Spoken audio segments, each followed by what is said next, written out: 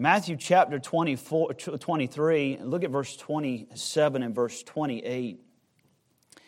Jesus says here, "Woe unto you, scribes and Pharisees, hypocrites, for ye are like unto whited sepulchres, which indeed appear beautiful outward, but are within full of dead men's bones, and of all uncleanness. Even so ye also outwardly appear righteous unto men, but within ye are full of hypocrisy and iniquity." Now Jesus shares something very similar in Luke chapter 11, verse 44. And if you have your place, look there. We'll spend most of our time in chapter 23 of Matthew. But I want you to notice the difference in the two that he says here in Luke's gospel, in Luke chapter 11. He says, "Woe unto you, scribes and Pharisees, hypocrites, for ye are as graves which appear not, and the men that walk over them are not aware of them." Now, I want to just talk about those tombs for just a few minutes this morning. One you'll find is that it's unnoticed. The other one is where I want to gather my title from, Matthew chapter 23, the whited sepulchres. The whited sepulchres. I want to tell you the reason why he's talking about it, give you the custom behind it, and then share with you the condemnation that falls in line with it. Father, we thank you for the many blessings of life, and we thank you for this opportunity you've given us to speak here at Ambassador. And Lord, we thank you for this college and what it stands for. We thank you for the administration. We thank you for the teachers. But Lord, I thank you most of all that you're honored and glorified from this place. Now, Lord, I pray will you speak to our hearts and move in a special way. Now, Lord, I ask you that I would say only the things that you want me to say, and I would refrain from the things that I might want to say this morning, that you would receive all the glory, the honor, and the praise. For it's in Christ's name we pray. Amen. You know, I look around this room this morning, I see a lot of teachers, but you think about Jesus, Jesus is the master teacher.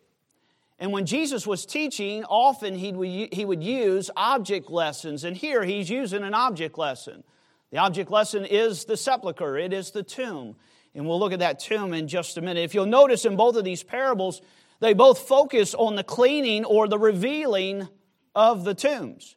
And both times it has to do with corruption of man. Both a whited sepulcher tomb and an unwhitewashed tomb illustrates corruption of man. The first thing I want you to see is the circumstance behind in which this is written. Look at chapter 1 of Matthew chapter 23. He says, "Then spake Jesus to the multitude and to the disciples, saying, The scribes and the Pharisees, they sit in Moses' seat, and all therefore whatsoever they bid you, observe, that observe and do." But notice what he says. "But do not ye after their works, for they say and do not. For they bind heavy burdens and grievous to be borne, and lay them on men's shoulders, but they themselves will not move them with one of their fingers. But all their works they do for to be seen of men, and they make broad their..." He was talking about the hillbilly thing. I struggle with English. So if you're an English teacher, I struggle with this. This is one word I've struggled with, phylacteries. "And enlarge the borders of their garments, and love the uppermost rooms and feasts, and the chief seats in the synagogues, and greetings in the markets, and to be called of men, Rabbi, Rabbi." Now I want you to notice something Jesus says about them in verse 5. Notice the word all. "But all their works they do to be seen of men." We have a Christian school at our church, and there's something I want to just share with you, a burden on my heart that I'm seeing. I'm seeing ones that are wanting to be part of a Christian school all because of the struggles that the public schools are having in this day. I see a lot of Christian homes that are coming, sending their children to the school, and they sign a form for us that they attend a church. But listening to the children, most of the parents don't attend church hardly anywhere. There's one thing we see, especially among the high school students, they have a head knowledge of the gospel, but don't have a heart knowledge of the gospel. And I'm talking about young people that are in church Sunday morning, Sunday night, some of those, and Sunday morning, Sunday night, even Wednesday night. But we're finding again that many are not going to church. What I want to talk to you about this morning, in this scripture, we're seeing that the outward side and appearance of these individuals looked all right, but the inside was corrupt. I come this morning in this suit wearing these kind of clothes, but you really don't know the heart that's behind me. You don't really know what's underneath. You know, this is the crowd that you would think that the world should have been able to go to and talk to them. If they needed biblical counseling, these would be the people you would think they could go to for biblical counseling. But yet in their life, they looked good on the outward side, but yet on the inside, they were a miserable mess. And really, they didn't know the Lord Jesus Christ at all. I want you to notice something here in these verses and what Jesus will say to them, because really He exposes their evil heart, and He exposes them to the multitude. And Jesus says, really, all these guys, all they're for is just to be seen of men. I want to ask you, why are you really here today? I know you're here because you have to be, but are you here because you want to be? I hope that you're heading into ministry because you want to be in the ministry. You know, there's struggles that you face in ministry. You know, I'll just share with you one right off. Just this past week was actually Saturday night. I got a call, and it was about 11 o'clock. I had been talking to a young boy back and forth. He attends our church. And his mom and dad are out traveling out west. And they send me a text and says, do you mind checking on so-and-so? And I said, well, him and I have been texting back and forth, but I've not got the response or thought that you have. And here's what the text comes back as. He is looking for a gun. He's found the gun, but he can't find the clip. So I'm called to a house that's presenting as suicide. Now, coming to church, he looks just like us. He might not wear a suit and tie. He's a little bit different. You can see that. His mom and dad are great Christian people. And so I'm headed to that house, and I asked my boy, some of you know my boy Josh, I said, son, I need you to go along with me because I don't know what we're going to encounter when we get there. I made texts beforehand to the parents, and I said, I need a code to be able to get in your house if I can't get in, if he doesn't respond. I said, son, I don't know what we're going to see when we get there, but I hope everything's going to be all right. Now, this young boy, he comes to church. He's there at Sunday school. He's there for Sunday morning service. He's there for most of the services. He might look okay on the outside, but the inside, I want to tell you, he's a miserable wreck. I grabbed the gun. I got the gun from him. He gave it to me, and I said, where's the clip? He says, I can't find one. I don't have one. We sat down. We talked for a little while. I said, how about you just come home with me for the night? So I brought him to my house and put him up for the night, and to where I could look after him. His parents are still away. They're quite a few hours away. And so, but you pray for that family. But what I wanted you to understand is there is many young people, maybe your age or younger, that's finding this is the end. Nobody cares for me. The outward appearance looks good, but the inward side is just a miserable mess. You know, this morning when you got up, you went to a mirror and you looked into that mirror. When you looked into that mirror, what did you see?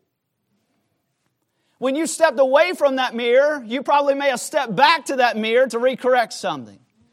You may have walked back out of the room and you thought, man, is everything all put together? And you go back to that mirror.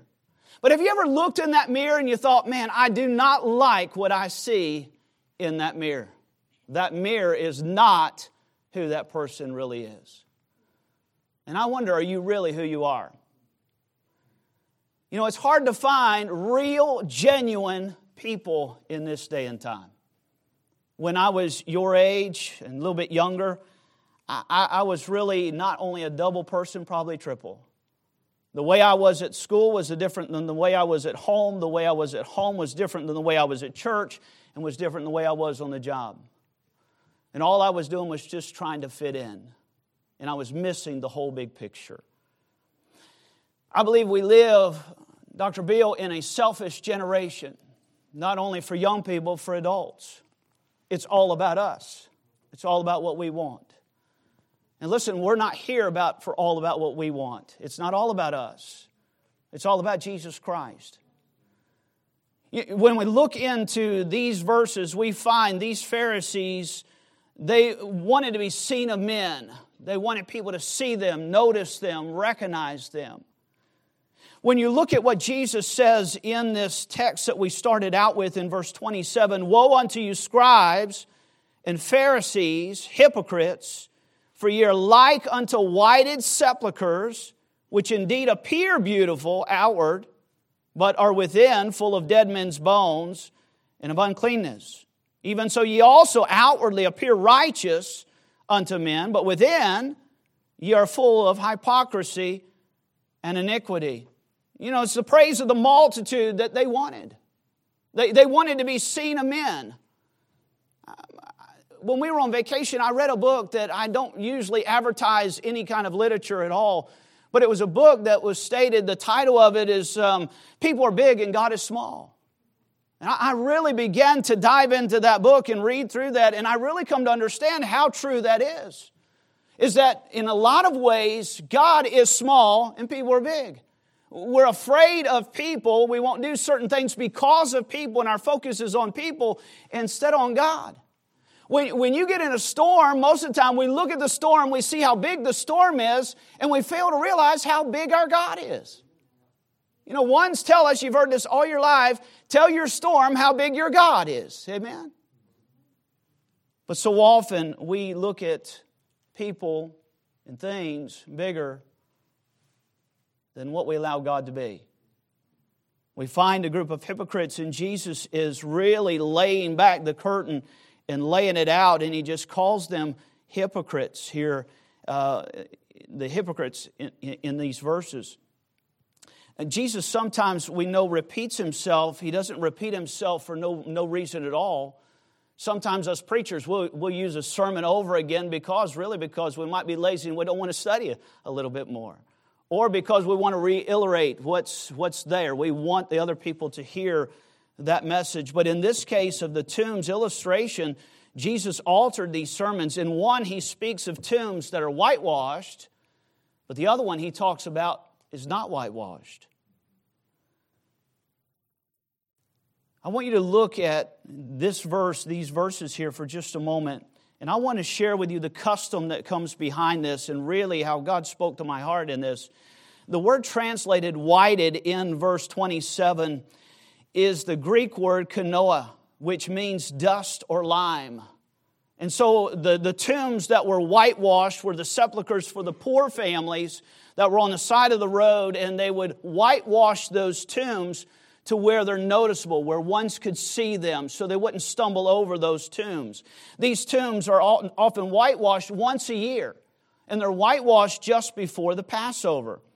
William says once a year, about the 15th on the month Adar, about the time of the month March, our March, and a month before the Passover observances was to begin, the Jews would whitewash the tombs and places where corpses were buried. And again, this is around the time of the Passover. In Luke's gospel, it doesn't say anything about whitewashing any tombs. Now, the purpose for this whitewashing, it was not just to clean the tombs.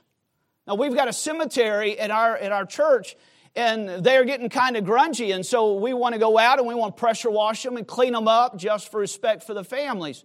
But that's not the purpose of why they're whitewashing these tombs in these verses. Not just to be clean, there's really a reason behind it. And you find it in Numbers chapter 19. Turn with me, if you will, please, to Numbers chapter 19.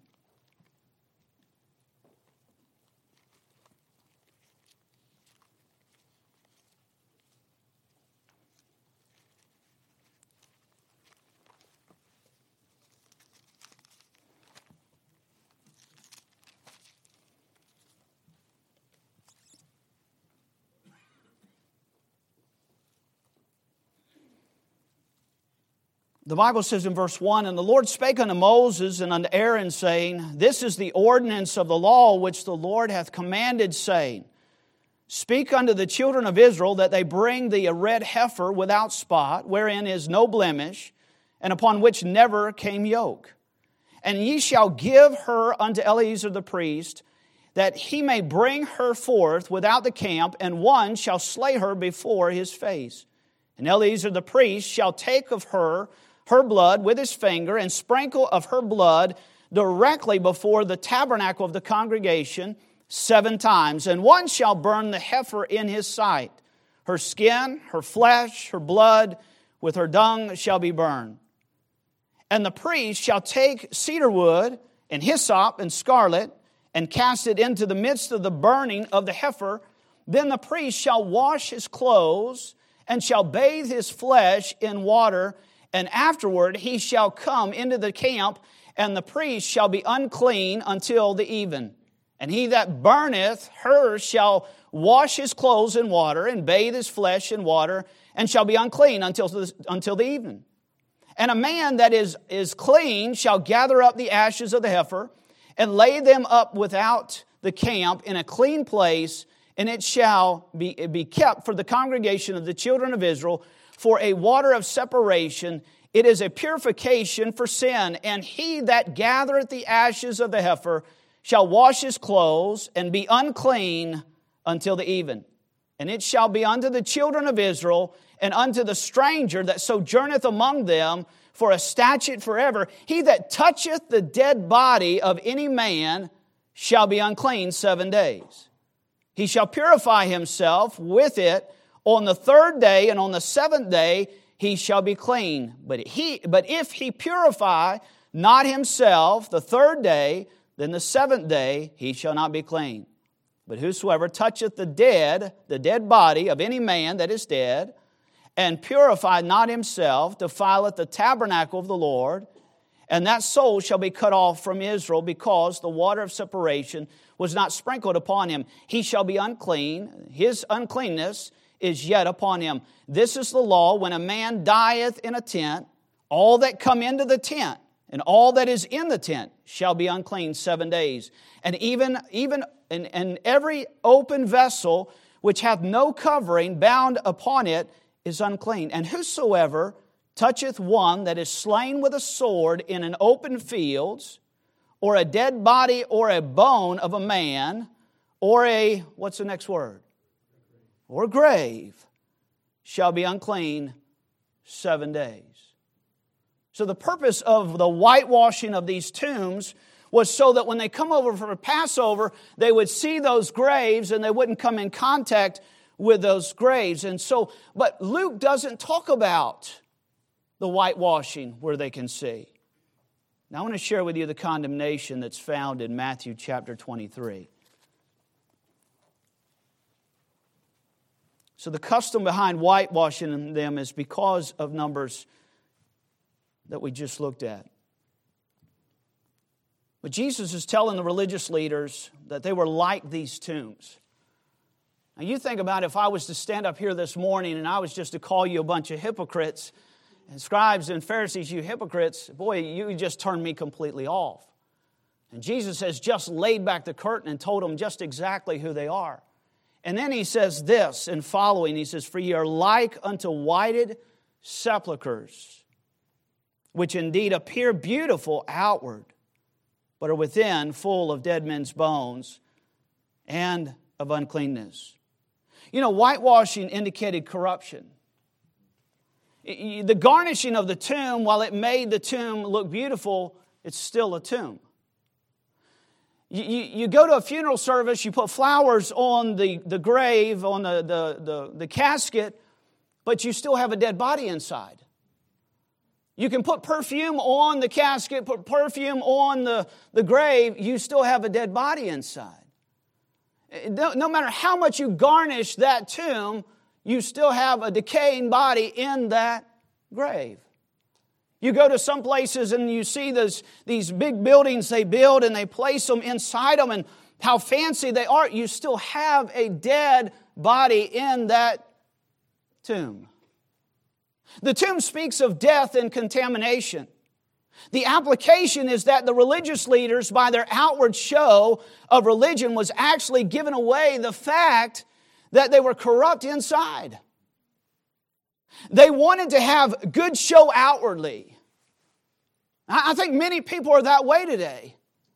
They want to look good on the outside, but yet on the inside, they're very corrupt. You know, I might be able to hide things from my wife for a little while. We've been married right now 29 years, but I want to tell you something. Before too long, she's going to recognize where I'm not right. And if she tries to hide something from me, it won't take long before I will recognize that. Listen, young people, I encourage you, be genuine. Be genuine. There's a lot of people that are in hell today because their pride got them there.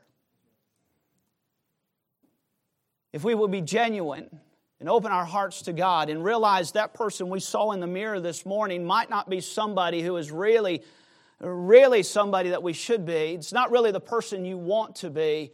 There's a change you can make. Can I ask you today, are you here really because mom and dad make you come here? Or are you really here because you want to honor and glorify the Lord? Now, I know that some are required to come for one year of college, and I think that's a good practice. But I really want your heart to be in the work of the ministry for the Lord. I really believe, Dr. Bill, this thing's about to wind up. I really believe it's not long before the Lord returns.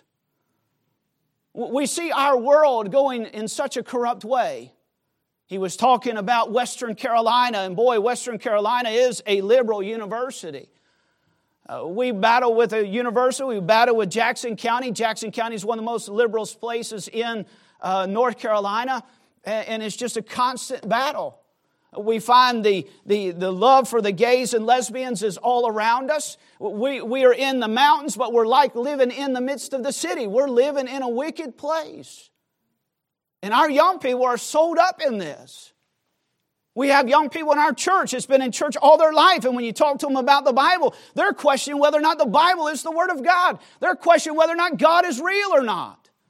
And their parents just think everything is okay. Listen, we've got to realize that when we look at the person in the mirror, we see that person, we've got to get things right with God.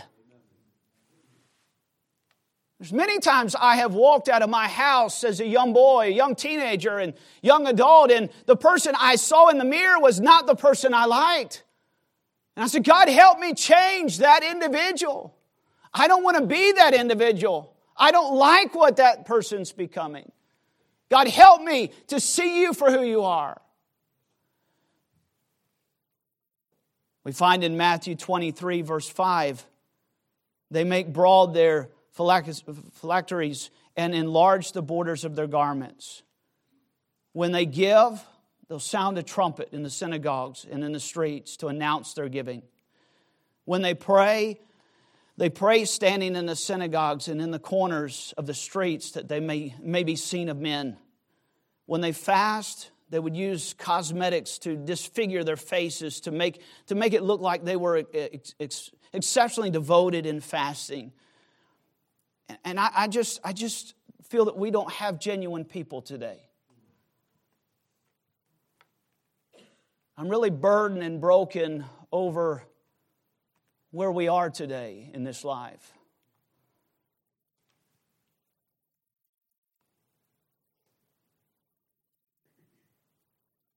The true man is humble.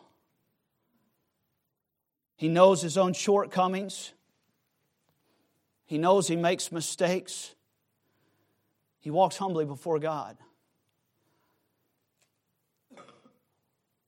Woe unto you, scribes and Pharisees, hypocrites! For you are like unto whited sepulchres, which indeed appear beautiful outwardly, but are within full of dead men's bones, and of all uncleanness. Even so ye also outwardly appear righteous unto men, but within are you full of hypocrisy and iniquity. I'll go back to that boy I talked about just a minute ago.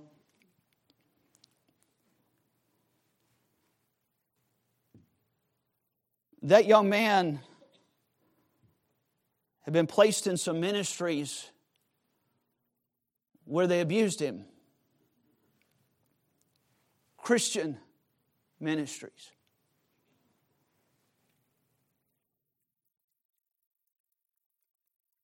Ones that carried a title of loving and serving God. Those ministries now, at least one of them, I think maybe both of them, are closed down now.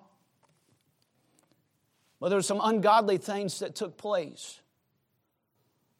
All because you saw the picture, everything looks good, but yet inside it wasn't. Listen, I don't know where your teachers are, your professors are today. They might be in the same boat. We find that so many in ministry today are stepping to the wayside because what's matching up behind the pulpit is not matching up in the home.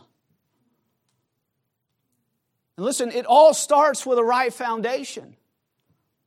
I believe you're getting the right foundation. If there's one person I would know, and I feel like most of the ones in this room are solid people, but I believe what you see is what you get. I believe Dr. Beal is genuine as they come. I believe Miss Conley is as genuine as she comes. Your staff might be genuine as you look at them. You can go to them for counsel. But what about you as an individual? Would you say everything today is right between you and the Lord? I would dare say that there might be one in this room that if you die, you might not make it into heaven. All the good deeds that you think you're doing and all the things you're trying to keep is not going to get you into heaven. It doesn't matter the financial status. It doesn't matter your climb on the ladder. It doesn't matter where you are strategically. It does not matter. It just matters if you've trusted Christ or not. It's all about Him. It's not about us. And Jesus is just rolling back the curtain and saying, you need to see your hypocrisy.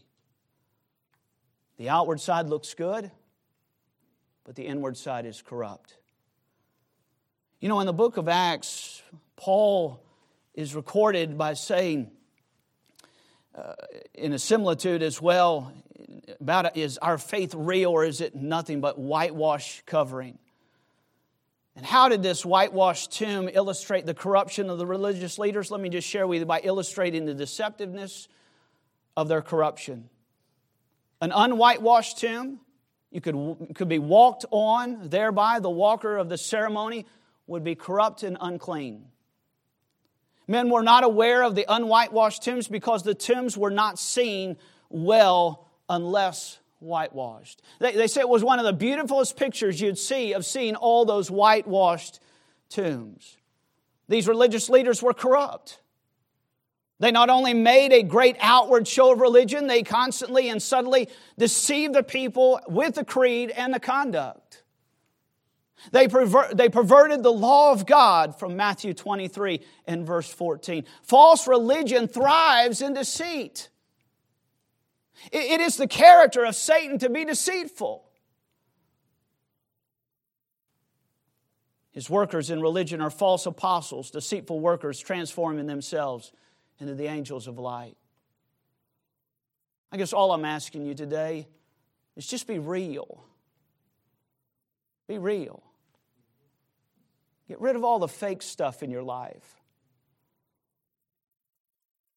If you love God, show you love Him. If you're a hypocrite, take your sign down. Let's stand for truth.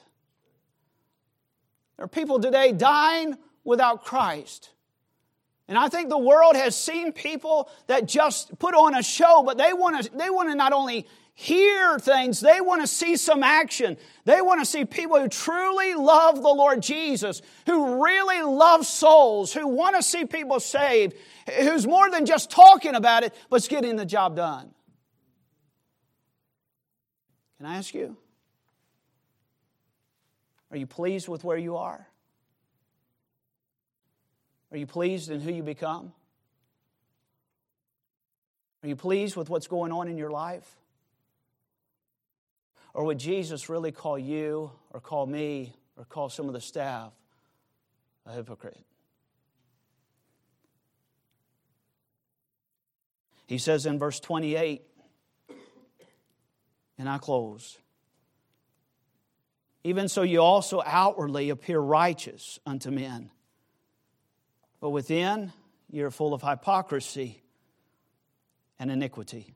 Woe unto you, scribes and Pharisees, hypocrites!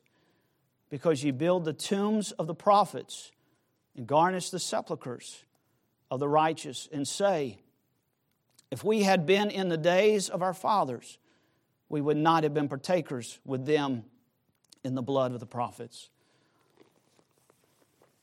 Folks, there's a lot of hurting people. A lot of hurting young people. I've never seen such discouraged young people in all my life. And discouraged Christians in all my life. Our young people don't seem anyone to turn to. And when ones talk about suicide, taking their life, really that's just a selfish act, because I believe everyone in this room, adults, would love to sit down and talk with someone who might be battling with that. You say, preacher, there's nobody in this Christian school that would ever battle with that. Hey, I know a lot of Christians that's taken their life. I left on a Wednesday night, not at Victory, but another church. I got home, and I got a call from the neighbor, and it was a horrifying call. And they said, Pastor, just wanted you to let you know that Bo took his life tonight. I got in the car, turned around, went right back, got to the house. Bo Minster, he come to me, and we sat about right here on this side here on this Sunday morning after the service, and we talked for a good while, and really I didn't realize he was really telling me goodbye. I didn't know what was in his mind. Everything looked good. Everything sounded good. Bo gets in his car, goes home. I go home. Wednesday night, he didn't come Wednesday night. Had service, went back home, got the call, come back. I get to the house. They said, Pastor, they're already at the hospital. Go on to the hospital. I headed on to the hospital and got to the hospital. I walked in that room, and Terry was in there with her parents, and they brought the dog that's so close to Bo. And I said, Terry, let's pray. Let's pray. I don't want to pray. I don't want to pray. In her eyes, she didn't want anything to do with God at that point. Her daddy says, son, we'll kneel and pray together. And we knelt and prayed. I would like to say that Bo Minster survived that suicidal attempt, but he didn't. He didn't at all. My cousin I used to pick up and bring home as I'd see him on the side of the road, walking down the road, and shared the gospel with him many times. His name was Jackson. And I talked to Jackson on the way home and talked to him about his salvation. Jackson, as far as I know, never trusted Christ as his Savior. Jackson took his life at 23 years old, preached his funeral, and all I heard from those that were at the funeral is, when this is all over, we'll go and we'll party it up. We'll drink it up. Listen, hell's no party. Hell's no party. And you have lost loved ones, you have lost friends, you have lost co-workers that need Jesus. And listen, who are they going to hear from? They need to hear from you. God placed you in the place where you live and working in the place where you work to bring Him honor and glory. You're not there really to just boost your own bank account. You're there for a mission, a ministry, before you get to wherever you're going. They need you. And I believe God will hold us accountable for those we've worked around and lived with and been around for days and never share the gospel with them. Where is our heart in serving Christ?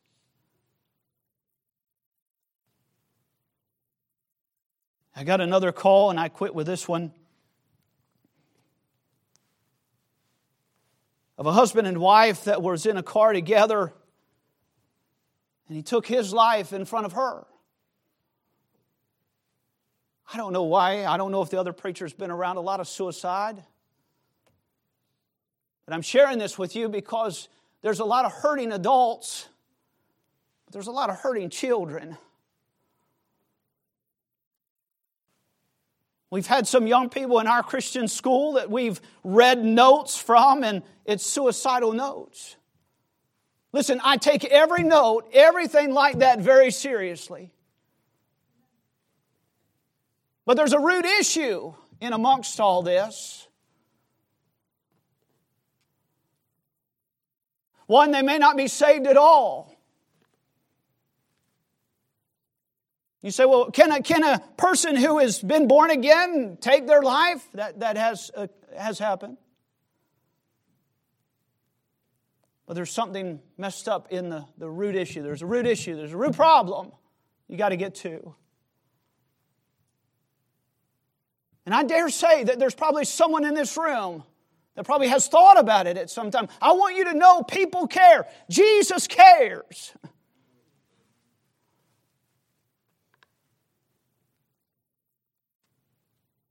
Don't rush your life away. Enjoy the college. Enjoy the friendships. Enjoy the fellowship. Enjoy your staff. Enjoy life. Some of you, I think, are hurting. And the answer is Jesus. Jesus is still the solution for the drug problem, for the alcohol problem, for the adultery, the pornographic problem. Jesus is still the answer. He's always been the answer and always will be the answer. But we're trying to find help in every other way but Jesus. And I want you to understand, He wants to help you today. I don't know where you are in your relationship with the Lord. Maybe you're satisfied with a person that you look at in the mirror. But if you're not, today would be a good day to get on our knees before the Lord and genuinely open ourselves up to God and say, God, here I'm messing up in this area. God, none of the staff, Dr. Beal, no one else in the room knows where I'm at in this, but Lord, here's my sin. I lay it out before you. God, forgive me. Forgive me of my sins. You know, the Bible says if we confess our sins, He's faithful. He's just to forgive us of our sins. And the Bible says He'll cleanse us from all unrighteousness. You're willing to bow before God and say, God, forgive me. Set me free from this. I want to serve you with all my heart.